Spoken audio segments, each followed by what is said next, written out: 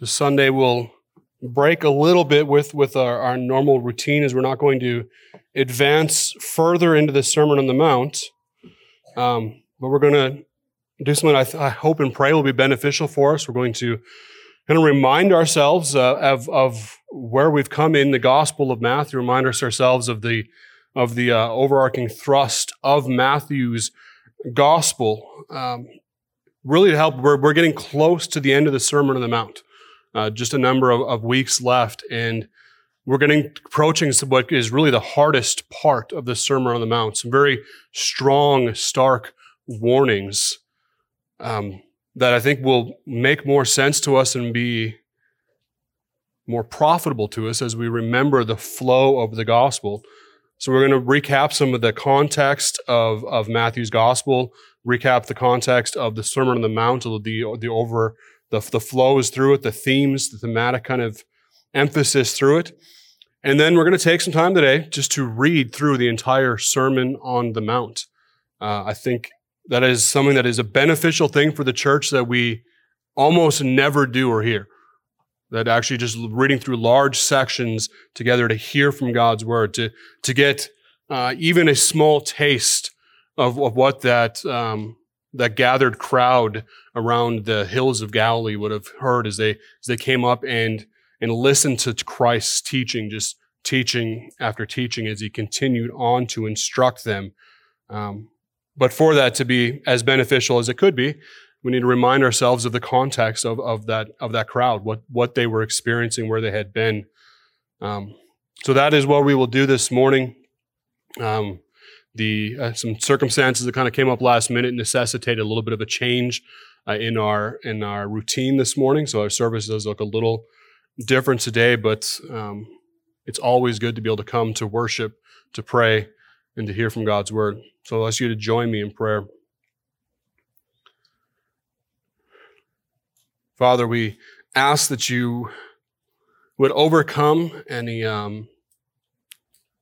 confusion or distraction that might arrive from an altered course this morning, from having to change things up. I pray that you would speak to us through your word, that you would give me the right words to say, the right things to include, to really help us illuminate and understand the Sermon on the Mount, to be able to receive it as a whole, to understand how things flow together, to get the impact of not just one verse at a time, but of the entire sermon, the entire set of teaching from Christ that he delivered to those crowds in those hills in Galilee. Father, open our ears, make us receptive, give us new insight into your word, into the true meaning that is there, that has been there, that will be there. Father, we don't look for anything new. We don't want what is novel. We want what is old, what was intended, what is secure, what is strong, and what is lasting. Father, give us eyes to see, ears to hear, and all things make us more like Christ as we submit ourselves to his teaching and to his commands. We pray these things by Christ's name. Amen.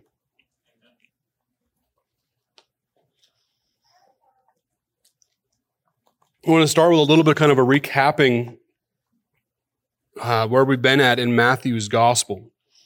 So remember the audience, the intended audience of Matthew's gospel, because each of the gospels have a little bit different of an emphasis, a little bit of a different intended audience, and so there's a different focus, a different thrust that you need to be aware of and kind of looking out for how the author is trying to really impact and explain the gospel in the intended way. Matthew in particular wrote his gospel to first century Jews. So it wasn't intended for a wider audience. It was intended for first century Jews. So there is a strong emphasis on being able to see Jesus as the climax of the Jewish religion.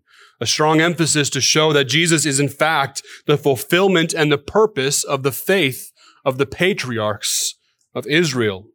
To show that it had always been about Jesus, that Jesus isn't something new. He's not an outside force that came in and tried to take the people of God away from their traditions. He is the fulfillment and the purpose. So Matthew regularly throughout his gospel points back to the Old Testament to prove this point. These scriptures these words of Christ that would become the Gospels and become part of the New Testament were not something that was intended to come and override what had come before. The scriptures, the Old Testament scriptures, were used as evidence, each prophet as an independent witness to show that the man who was at the center of so much conflict in the nation of Israel was in fact the long-awaited and expected Jewish Messiah, the salvation of God. So Matthew and the other gospel writers labor to show that Jesus, even though he wasn't what they were expecting, especially Matthew, to this Jewish audience, that he wasn't what they were expecting. He wasn't less than they were expecting. He was so much more than they had been expecting. Matthew took special care to prepare the reader, to prepare this Jewish reader to be able to accept and embrace that the Messiah was for the world, not just for their nation.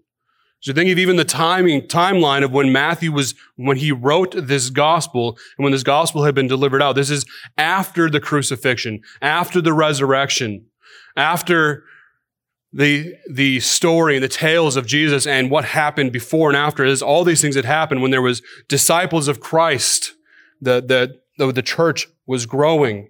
It's after these things that all happened, but yet it was before Israel was again scattered, before the destruction of Jerusalem in 70 AD. So Matthew is writing to these Jews, trying to be able to explain to them what happened. And a big part of that was that the gospel was going out to Gentiles. So how do you convince Jewish unbelievers at the time, but people who had believed in the Jewish faith and tradition, that this gospel that was going on and believed by Gentiles wasn't something that was an abomination to where they had come from. It was actually the purpose. So Matthew takes care to show the inclusion of the Gentiles. We saw that in chapter 1 in the genealogy of Jesus, where there are multiple Gentile women included in the lineage of Christ, that even in bringing about the Messiah, God had used Gentiles, even pointing back to Abraham and the promise to Abraham that the seed of Abraham would be a blessing to the nations, blessing to the whole world, not just to Israel. We see in the birth of Christ that Christ, even though he wasn't honored as the coming king by his own people, but Christ was honored instead by the pagan kingmakers, these wise men, these magi from the east that came, these men who that was their role in society, was to be able to recognize, to confer legitimacy on kings, to establish that authority. They were kingmakers. And they came because God had worked supernaturally through this cosmos, through the stars, and these men knew that a king had come. They traveled far to be able to come and bow down to worship at the feet of Christ, to recognize him as the promised king shown through the stars. So the first to come bow down and worship, these Gentiles that came and recognized him as king.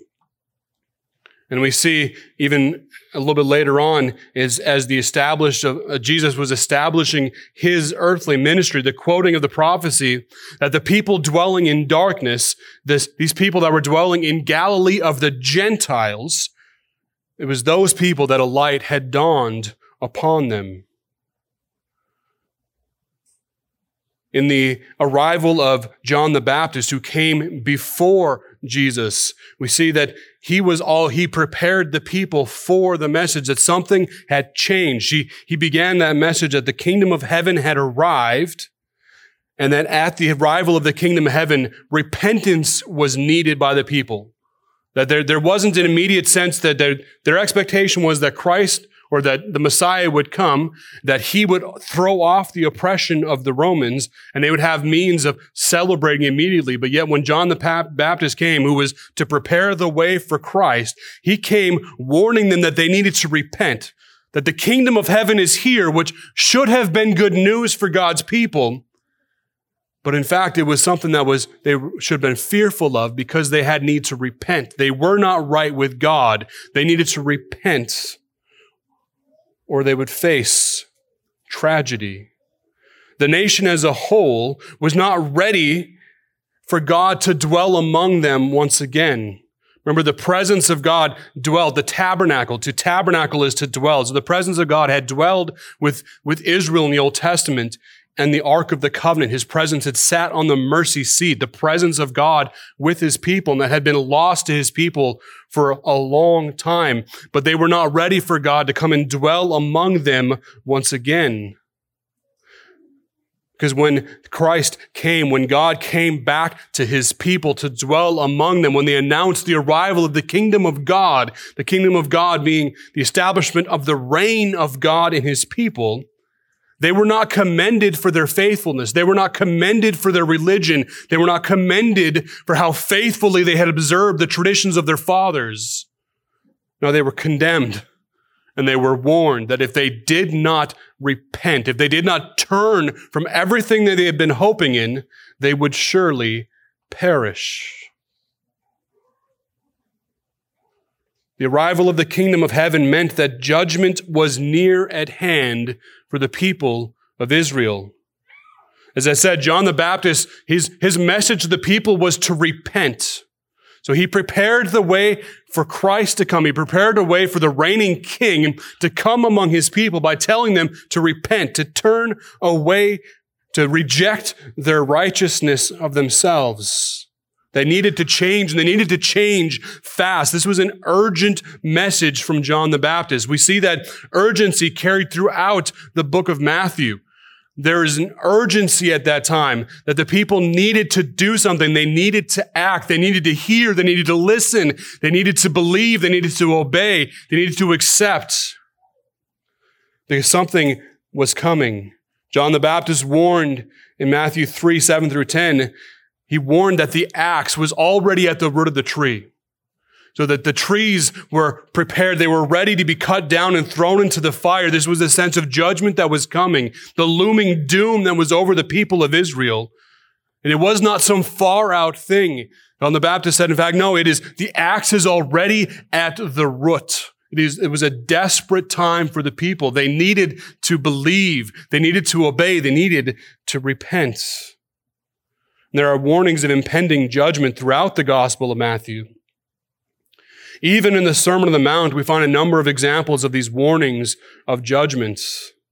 We see constant conflict between Jesus and the Jewish leaders of the day, that there was this clash between the king who had arrived, the king whom these Jewish leaders ought to have recognized, bowed down, worshiped, and rejoiced to see.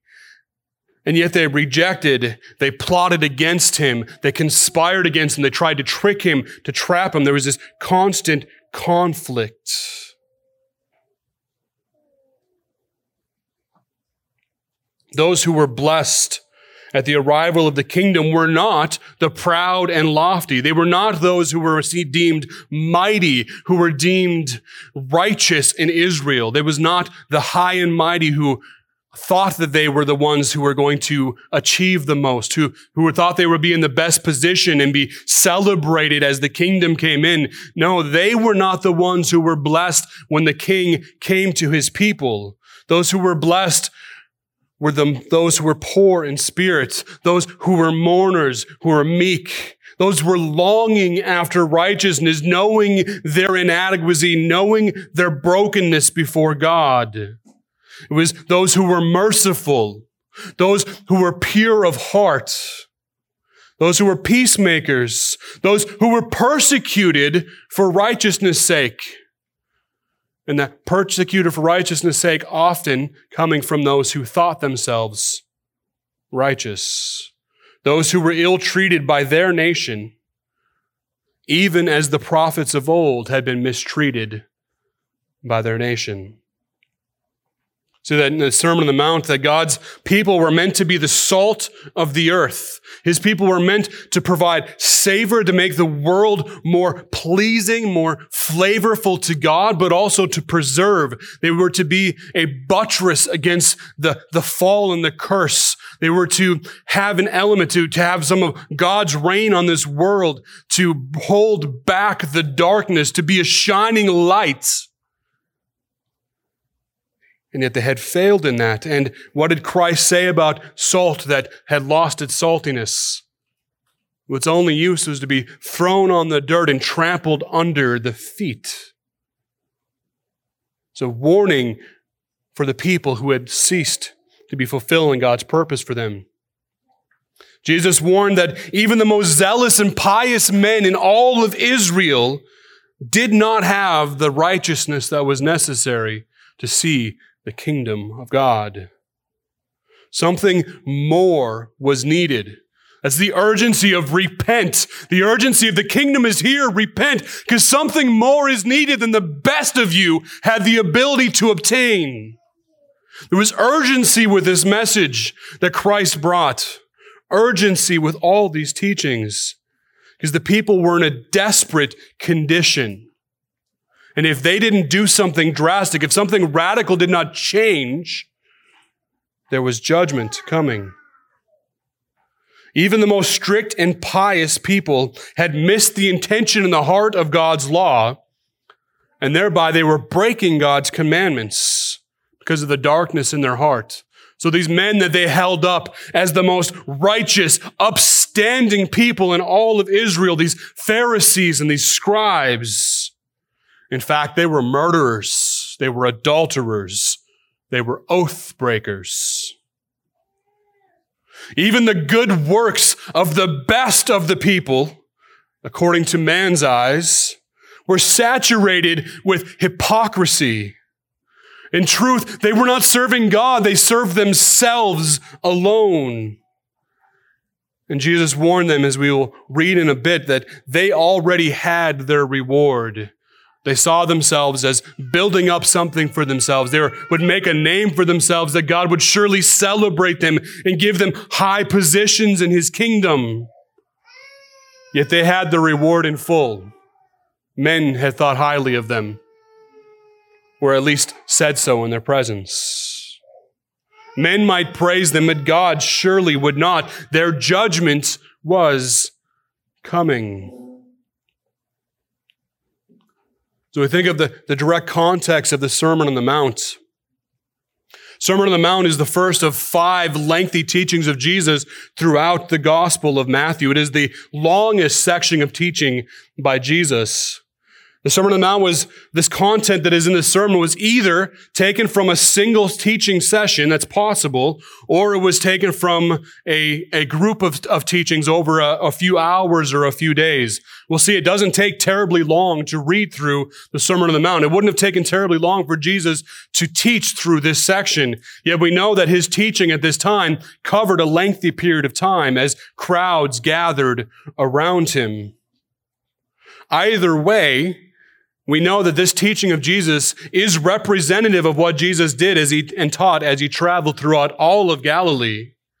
And remember that as Jesus traveled through Galilee at this point in his earthly ministry, his traveling and his teaching was accompanied by the healing of every disease and affliction among the people.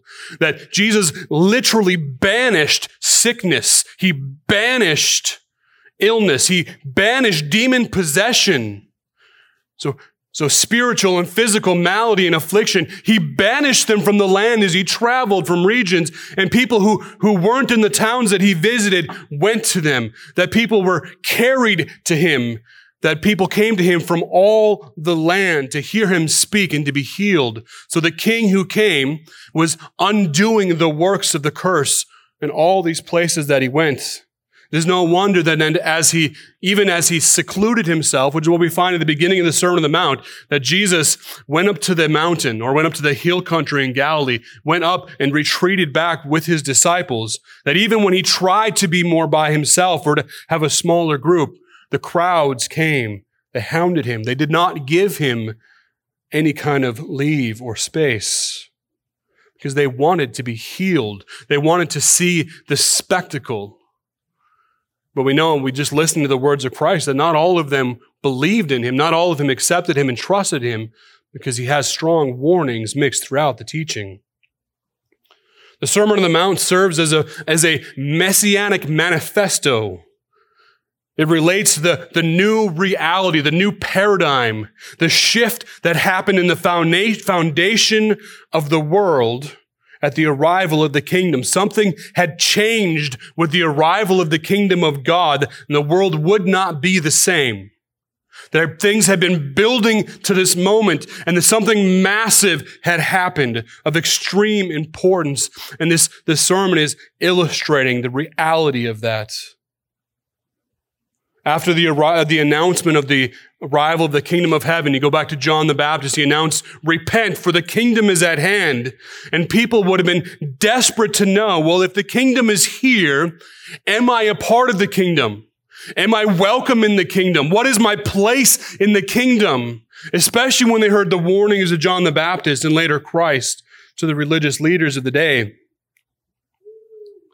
So the Sermon on the Mount and other teachings of Jesus serves as a means of showing the different reality of the citizen of the kingdom of heaven, how they would look and how different they would be from those religious leaders that Israel had to that point been following.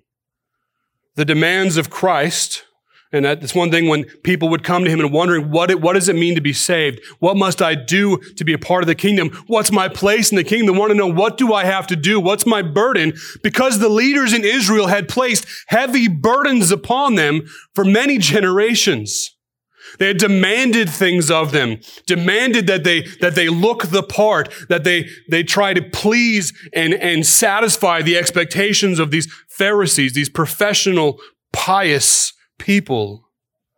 They had placed heavy yokes on them, developing tradition after tradition, adding list and list of rules, making them have to do more and more if they would meet any kind of religious standard. There was just a heavy burden, a crushing burden. And people wanted to know, at the coming of the kingdom, is there going to be more of the same? What must I do to be welcomed here? But the demands of Christ were very different than the leaders of the people. On the one hand, Jesus demanded perfection. And we'll see that in the Sermon on the Mount. His demands, there was no room for good enough, no room for just meeting some man-made standard. The demand was perfection, yet at the same time as Jesus demanded perfection, his yoke was easy and his burden was light. So his demands, his call to the people was drastically different than that of the Pharisees and the scribes. This paradox of Jesus' claims only makes sense because of the radical changes brought forth by the arrival of the kingdom of heaven. Because things had changed so drastically as God came to his people. The Sermon on the Mount, as some take it and some try to wear it as a burden to bear and as a standard to achieve, the Sermon on the Mount does not represent a map on how you can become right with God. As Jesus said these things, he did not say, in the Beatitudes, blessed is the person who is able to make themselves like this. Or blessed is the person who is able to do this in their life. Or blessed is the person who is able to convince others they are like this. It describes not what somebody must try to will themselves to become. It describes somebody who has already been made right with God. That the radical change that would overcome somebody as they trusted in Christ, as they accepted God's way of salvation, God's plan for them, God's Messiah for them, as the radical change that would come about in them, that Jesus is able to say, not this is what you must do to be made right with God, but this is the radical change that will be real of you if you do in fact trust in God. If you believe, if you are already saved of God, then this will be the radical new paradigm under which you live. So drastically different than that yoke that the Pharisees had been seeking to put on the people. So with that just a little element of context, I'm going to read through the whole Sermon on the Mount. Be looking for these themes of the kingdom. Look for these themes of the radical change that was there as Jesus was in conflict continually with the traditions and the teachings of their religious leaders. So I'm going to read starting in Matthew 4, actually, verse 23, and we'll read through the end of chapter 7. And he went throughout all Galilee, teaching in their synagogues, proclaiming the gospel of the kingdom, and healing every disease and every affliction among the people. So his fame spread throughout all Syria, and they brought them all the sick, those afflicted with various diseases and pains, those oppressed by demons, epileptics, and paralytics, and he healed them. And great crowds followed him from Galilee and the Decapolis, and from Jerusalem and Judea, and from beyond the Jordan. Seeing the crowds, he went up to the mountain, and when he sat down, his disciples came to him. And he opened his mouth and taught them, saying, Blessed are the poor in spirit, for theirs is the kingdom of heaven. Blessed are those who mourn, for they shall be comforted. Blessed are the meek, for they shall inherit the earth. Blessed are those who hunger and thirst for righteousness, for they shall be satisfied.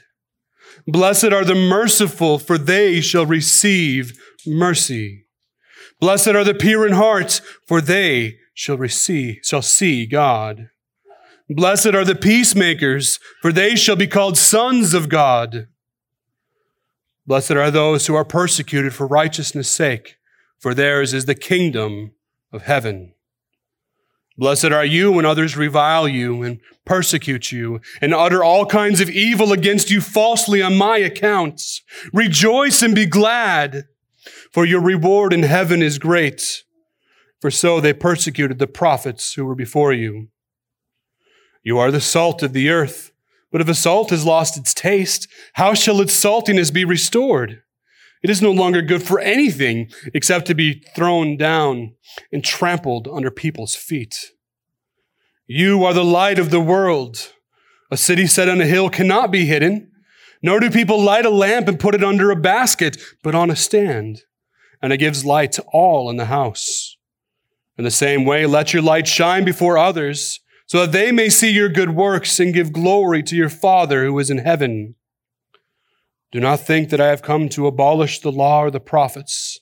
I have not come to abolish them, but to fulfill them. For truly I say to you, until heaven and earth pass away, not an iota, not a dot will pass away from the law until all is accomplished.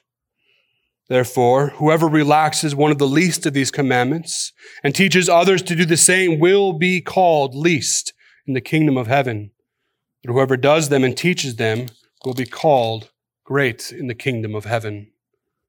For I tell you, unless your righteousness exceeds that of the scribes and Pharisees, you will never enter the kingdom of heaven.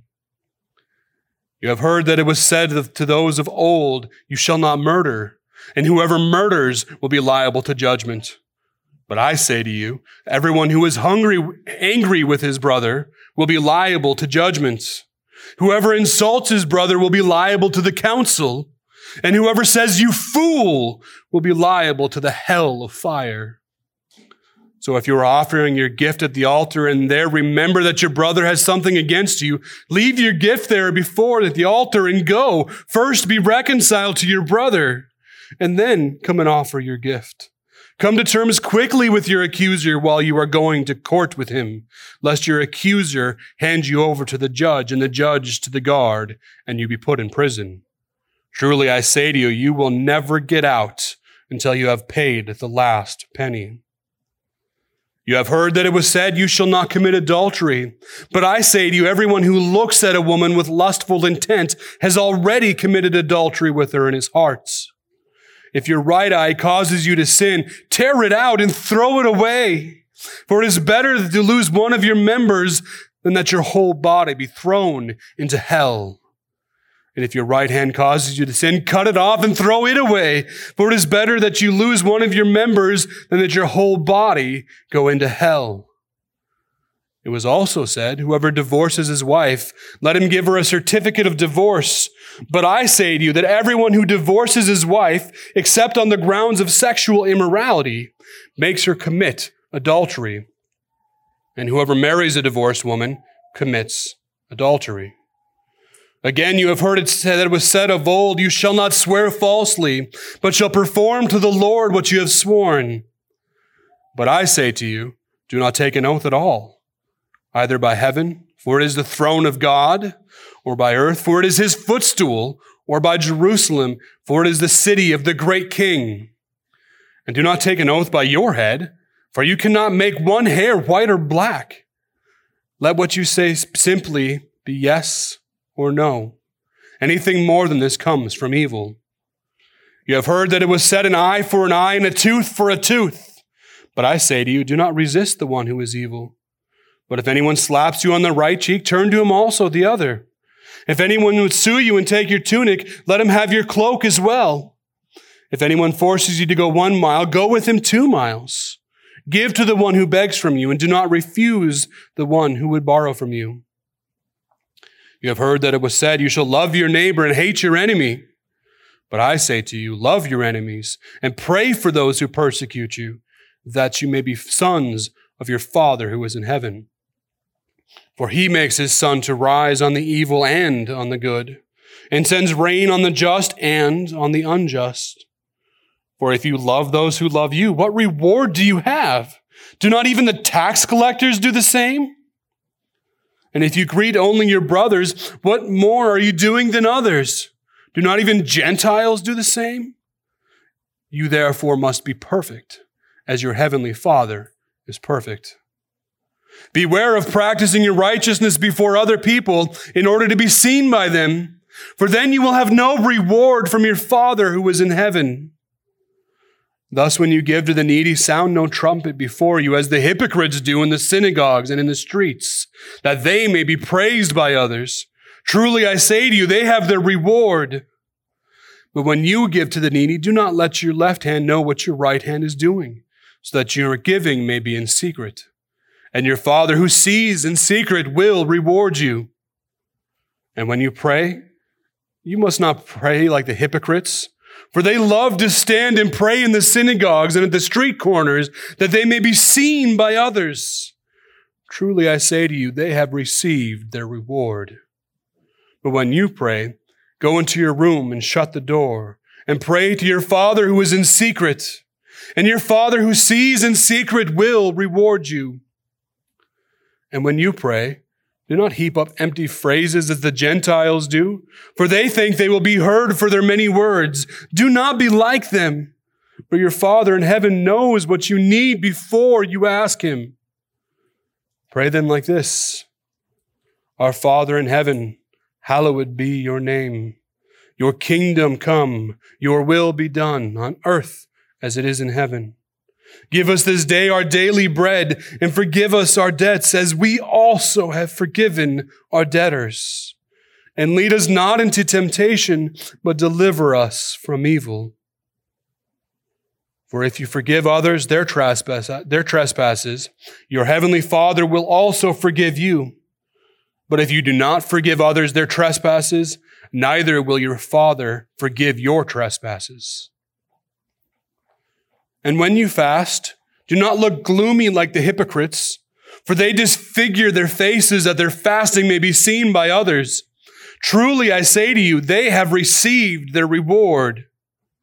But when you fast, anoint your head and wash your face, that your fasting may not be seen by others, but your Father who is in secret. And your Father who sees in secret will reward you. Do not lay up for yourself treasures on earth, where moth and rust destroy and where thieves break in and steal.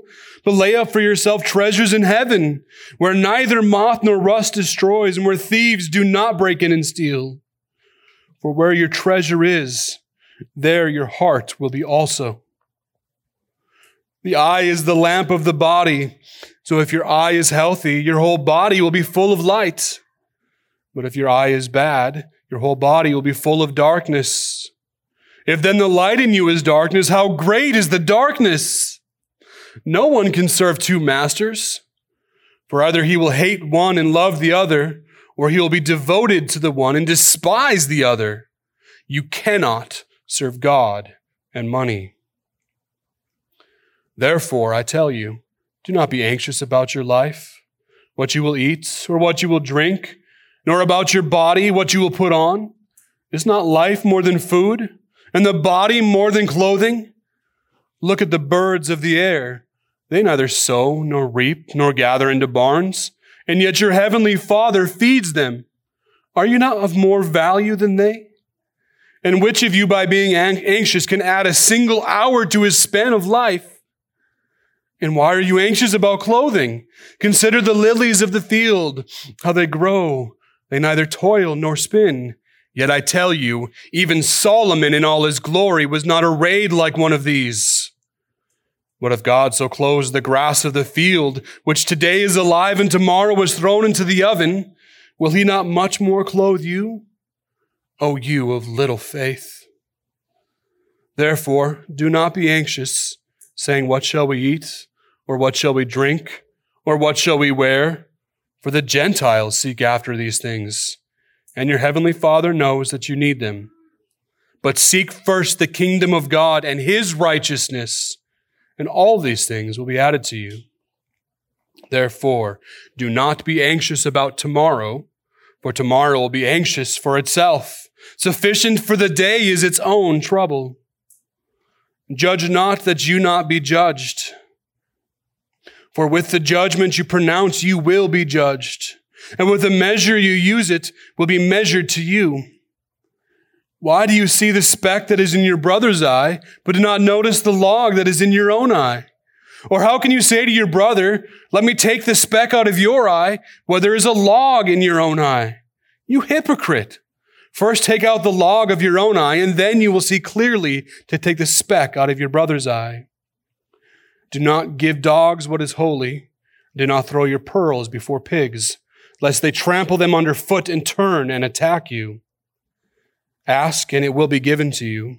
Seek, and you will find. Knock, and it will be opened to you. For everyone who asks receives, and the one who seeks finds, and the one who knocks it will be opened. Or which one of you, if his son asks him for bread, will give him a stone? Or if he asks him for a fish, will give him a serpent? If you then, who are evil, know how to give good gifts to your children, how much more will your Father who is in heaven give good gifts to those who ask him? So whatever you wish that others would do to you, do also to them, for this is the law and the prophets. Enter by the narrow gate, for the gate is wide and the way is easy that leads to destruction, and those who enter by it are many. For the gate is narrow and the way is hard that leads to life, and those who find it are few. Beware of false prophets who come to you in sheep's clothing, but are inwardly ravenous wolves. You will recognize them by their fruits. Are grapes gathered from thorn bushes or figs from thistles? So every healthy tree bears good fruit, but the diseased tree bears bad fruit. A healthy tree cannot bear bad fruit, nor can a diseased tree bear good fruit. Every tree that does not bear good fruit is cut down and thrown into the fire. Thus you will recognize them by their fruits. Not everyone who says to me, Lord, Lord, will enter the kingdom of heaven, but the one who does the will of my Father who is in heaven. On that day, many will say to me, Lord, Lord, did we not prophesy in your name and cast out demons in your name and do mighty works in your name? And then I will declare to them, I never knew you. Depart from me, you workers of lawlessness. Everyone then who hears these words of mine and does them will be like a wise man who has built his house on a rock. And the rain fell, and the floods came, and the winds blew and beat on that house, but it did not fall, because it had been founded on the rock. And everyone who hears these words of mine and does not do them will be like a foolish man who builds his house on the sand, and the rain fell, and the floods came, And the winds blew and beat against that house, and it fell, and great was the fall of it. And when Jesus had finished saying these things, the crowds were astonished at his teachings, for he was teaching them as one who had authority and not as their scribes.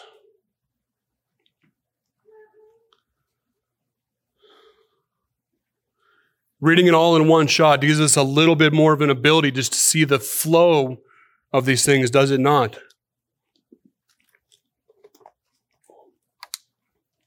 And we are coming to a very weighty part in the next weeks in this sermon. Think of these warnings that come at the end of the sermon, which we are getting to soon. That the gate is narrow that leads to life, and there are few who find it. Yet the way of destruction is broad, and there are many who find it. This theme that we talked about earlier of the urgency of making decision, the urgency of dealing with the arrival of the kingdom of heaven. It continues through here as the people were warned that there will be false prophets among them. That they had to be discerning. They had to know, as Jesus had explained to them throughout the Sermon on the Mount, they had to know what marked a true citizen of the kingdom of God and what marked the hypocrites, the false. They had to know that. They had to know what that fruit would look like, because there were those among the people that were seeking their destruction. There were those among the people who were going to do anything that they could to bar people from entering the kingdom, to try to close that narrow gate, to try to stop them from finding relief when the judgment came. So they had to know, they had to understand what a Christian looked like, what a Christian was, how a Christian lived and thought and spoke. Some of the scariest words, I think, in all of Scripture will be that there will be those who will say, Lord, Lord, did I not cast out demons in your name? Did I not perform many mighty works in your name? And Christ will say, I did not know you. And you'll be able to deal with this passage.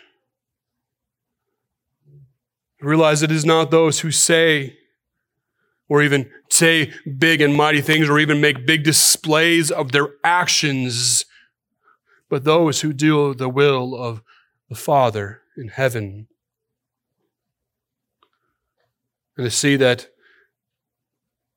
those who heard his words and believed in him built their house on the rock, and those who didn't built their house on the shifting sands. And when the storm came, one was left standing and one was utterly destroyed.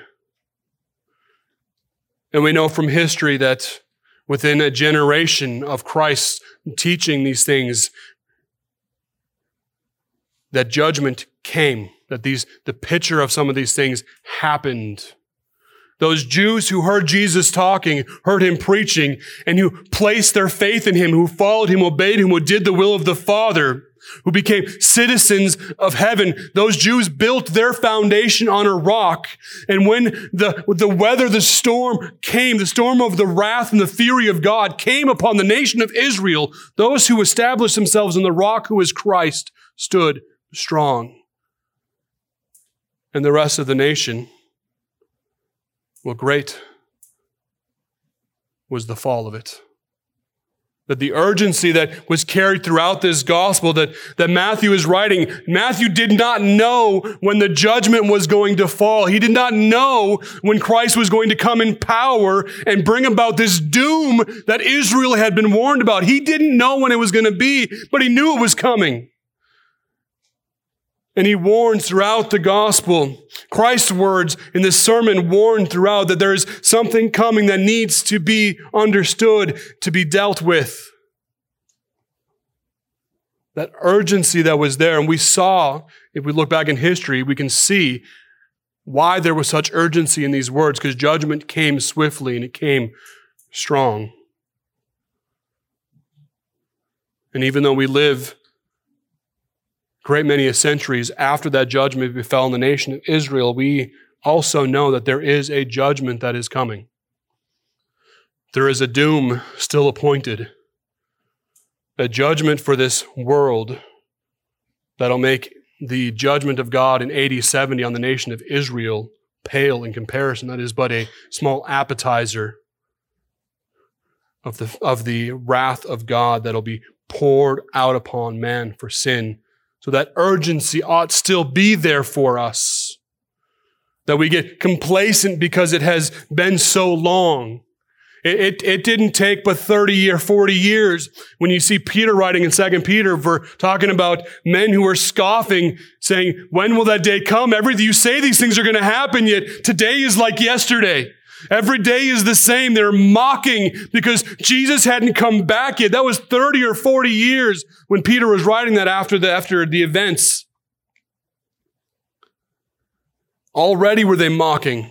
And now we've got many centuries later, and people, yes, continue to mock and believe that these things aren't real, that there isn't an impending doom. And no, we do not know when it will be, but we know that the message is urgent. We know that the world changed because of the arrival of the kingdom of heaven, that Christ is reigning on his throne, that all of his enemies are being placed underneath his feet, and his judgment will come like a roaring flood, like an insurmountable inferno. That judgment is coming. We must know that. We must feel that. We must live in that reality. We must operate out of that reality. As Matthew and Jesus and the apostles, as they warned others, and they carried that message because they knew that doom was coming. They knew judgment was coming. They wanted people to turn away, to repent, to believe, because the doom was coming. It was close at hand. Even now it is close at hand, and not just for one nation, but for the whole world. So as in the coming weeks we continue, and if we complete the Sermon on the Mount and we continue in the Gospel of Matthew, keep these themes in your mind, the radical change in reality at the arrival of the kingdom, the impending doom on those who would reject the Messiah, with our understanding of when that actually happened, what that looked like when that happened, and our knowledge that that was but a taste of the judgment that is to come. Let it warn us against complacency. Let it warn us against